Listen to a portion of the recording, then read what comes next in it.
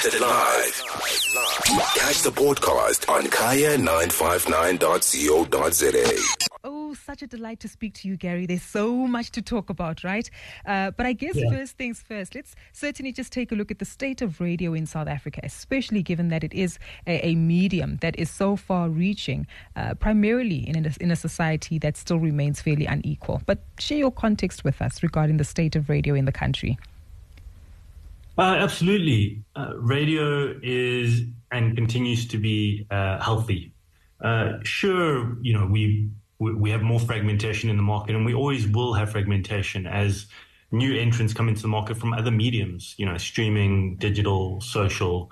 There are new players in the social realm. You look at TikTok, etc. But yeah, you're always going to get new entrants. But what we see via our study for the market, RAMS, radio's remained constant for the past sort of 2 or 3 years. Mm-hmm. We remain at between 73 and 75% of the population listening to the radio in the past 7 days, which is substantial. It's still a mass medium. A lot of people in the market like to say that digital is taking over. Yep. I tend to disagree. And maybe let's talk about that, right? Because digital also comes with so many other intricacies. You need the data connectivity. You need the actual equipment and the tool. You need the data itself. And of course, I guess then access to sustainable infrastructure in order for that connectivity to happen. Is this, I guess, the differentiator between new digital media versus radio? Yes and no. So I suppose for radio, it's a two-edged sword. But let's touch on that point, though. In terms of data in South Africa, still continues to be an access problem in terms of the funds needed to stream audio or watch video, right? So that is that's a problem. We also have load shedding that affects connectivity, cell phone towers, et cetera, and you know the quality of the media.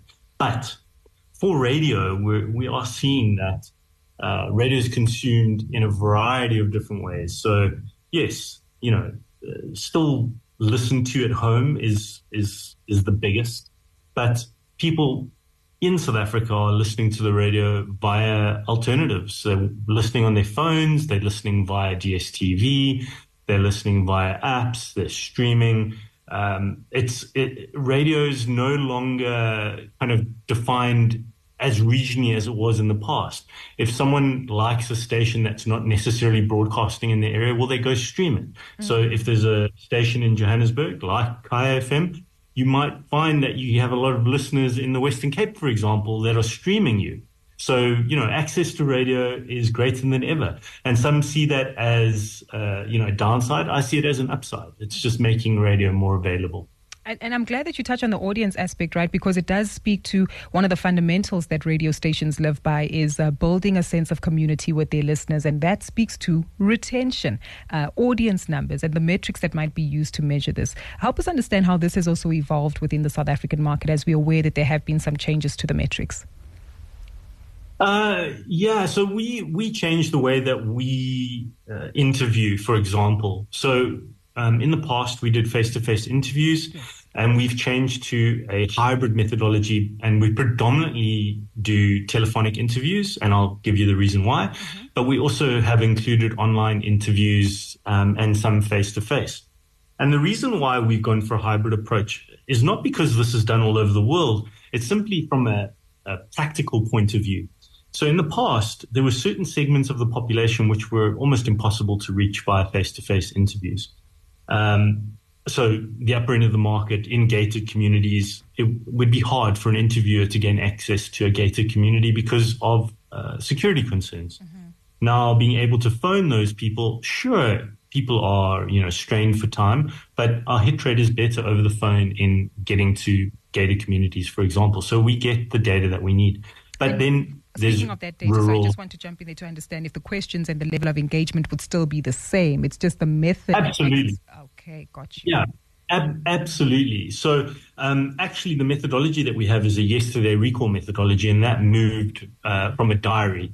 And the reason why we went for a yesterday recall methodology is because it's far more accurate. It's far easier to think about what did you listen to yesterday than it is to keep track of your listening habits every quarter hour for 7 days. I'm sure if, you had to put yourself into that scenario, you might not stick to it as strictly as, we would like. Obviously, we like to think that people really do monitor their listening every 15 minutes. But, in the past, I'm sure people just guesstimated. And then that's where top of mind awareness comes into play. And the bigger stations, they get the benefit of that. And some of the smaller, more medium-sized stations, not so much necessarily. Mm-hmm. That's why with Yesterday Recall, everybody gets their day to shine.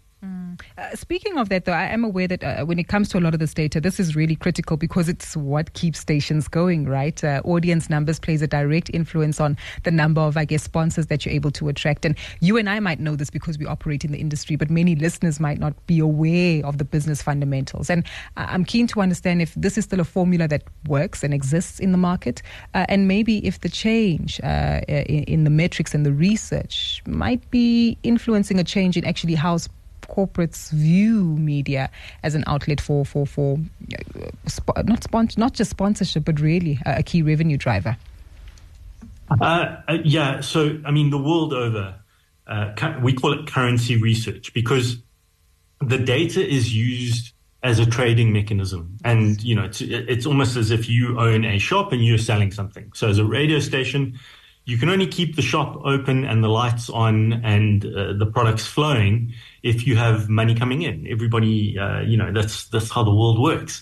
So you need data for that. And the people advertising, they need to show return to their internal stakeholders. They have KPIs that they have to meet. So the data is vital. The data is vital in selling space to the right people at the right time. And it's also vital that the return is shown on the advertiser's side so that they can show that their marketing campaigns are delivering value to the business and actually helping them also bring in money themselves. So it's a symbiotic relationship. Definitely a symbiotic relationship and one that remains critical, right, for the sustainability of radio stations going forward. Coming back to some of the methods of measurement, I'm aware that there has been some, challenges in the local market to have a different reflection on the numbers. And I'm hoping that you can take us into the intricacies of the difference and variances in methodologies, which could actually see different outcomes and results. Yeah, absolutely. So we've had to find new ways of doing things. So we're kind of pioneers in this area, and we've presented all over the world about what, in terms of what we're doing, because it's quite groundbreaking. So I mentioned that we now do Yesterday Recall. That provides a challenge to us in the data that we provide to the market, because we have to give the market a 7-day view of someone's listening, Monday to Sunday, so that they can buy effectively. Now, if we only have a yesterday view for someone, obviously we don't have 7 days of their listening. So we have to model the data, and we do that via various techniques. And one of the techniques is called fusion. And within our data set, we're able to fuse different data points. We're able to take lookalike respondents, and we're able to actually create a 7-day view of a listener for a station. And this is all statistically sound. It's past audits. It's, this is really scientific stuff. And I won't get into the absolute technicalities of it because I think you'll cut me off very quickly. But yeah, we've had to really spare no expense in bringing groundbreaking research methods to the market so that we do get I don't want to say the same output, but a similar output that we had in the past with a diary. So the study really has enhanced in many ways. It's more accurate. The data that's come out is far more accurate. This gives the agencies and the advertisers greater comfort. And we actually saw, in terms of how we work as an organization, we collect levies via advertising. Mm-hmm. That's how we were able to commission the research. And as soon as we released our data into the market, we saw an uptick for radio that we haven't seen before. And that's continued as we've gone to this day. So the data is very well accepted in the market. obviously research is not a 100% science. If it was, we'd all do the same thing in every market. It's not. So it's constantly changing, constantly evolving. And that's why we actually chose this methodology, so that we can change with the market when we need to. On this methodology, does it also match with, I guess, our international practices or best international practice? Absolutely. So, that's not necessarily why we did it, but, in terms of our thinking and what we want, we wanted to have more frequent data. We wanted to have more accurate data.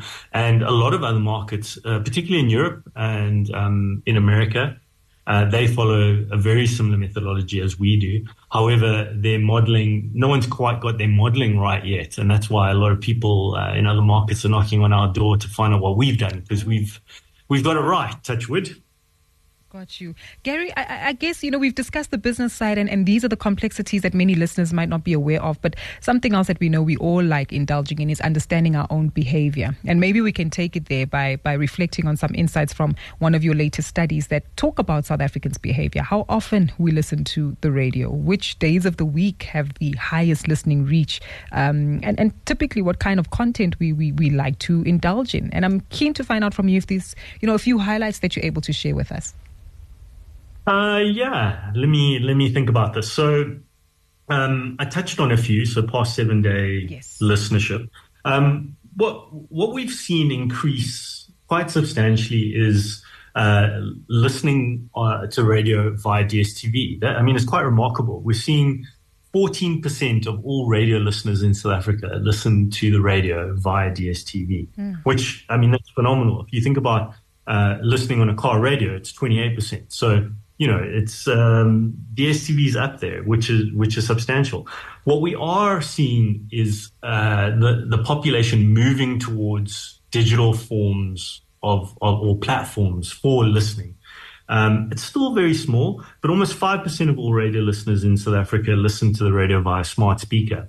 And you think of smart speakers, they're fully entrenched in more first world countries, compared to South Africa. But this is rising and it's coming. And as data prices come down in South Africa, as data quality improves, you'll see more platforms, greater growth in these platforms.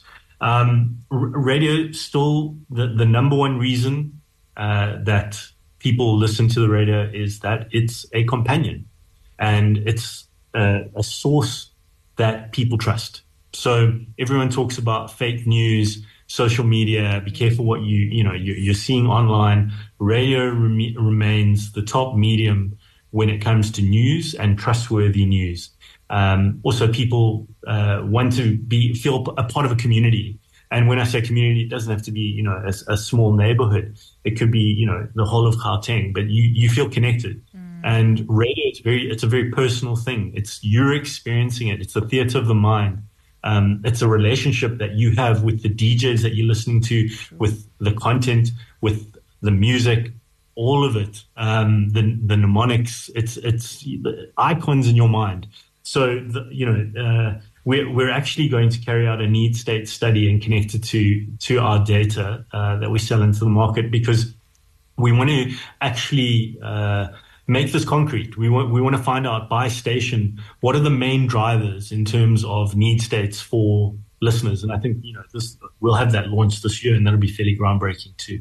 An unfair question, and I know that you don't necessarily control or influence this, but is there still space for more radio stations in South Africa? Ooh. I did add a disclaimer there. Yeah. I never want to say no to anything. So it comes down to content. It comes down to innovation. It comes down to connection. So if, someone out there wants to start a radio station and you're ticking those boxes and you're willing to be patient and build your audience, I think there is space. But if you're not ticking those boxes, be very careful. And I think that's the thing, when a radio station is launched and there's no traction necessarily and just keeping on and keeping on and keeping on, I think, you have to get truthful with yourself. Are you really creating value for a segment of the population or aren't you? And if you are, go for it. And if you're not, well, maybe back to the drawing board and tick those other boxes. 100%. Gary, this has been such an insightful conversation with you this evening, sir. Really appreciate your time. If you missed it live, catch the podcast on kaya959.co.za.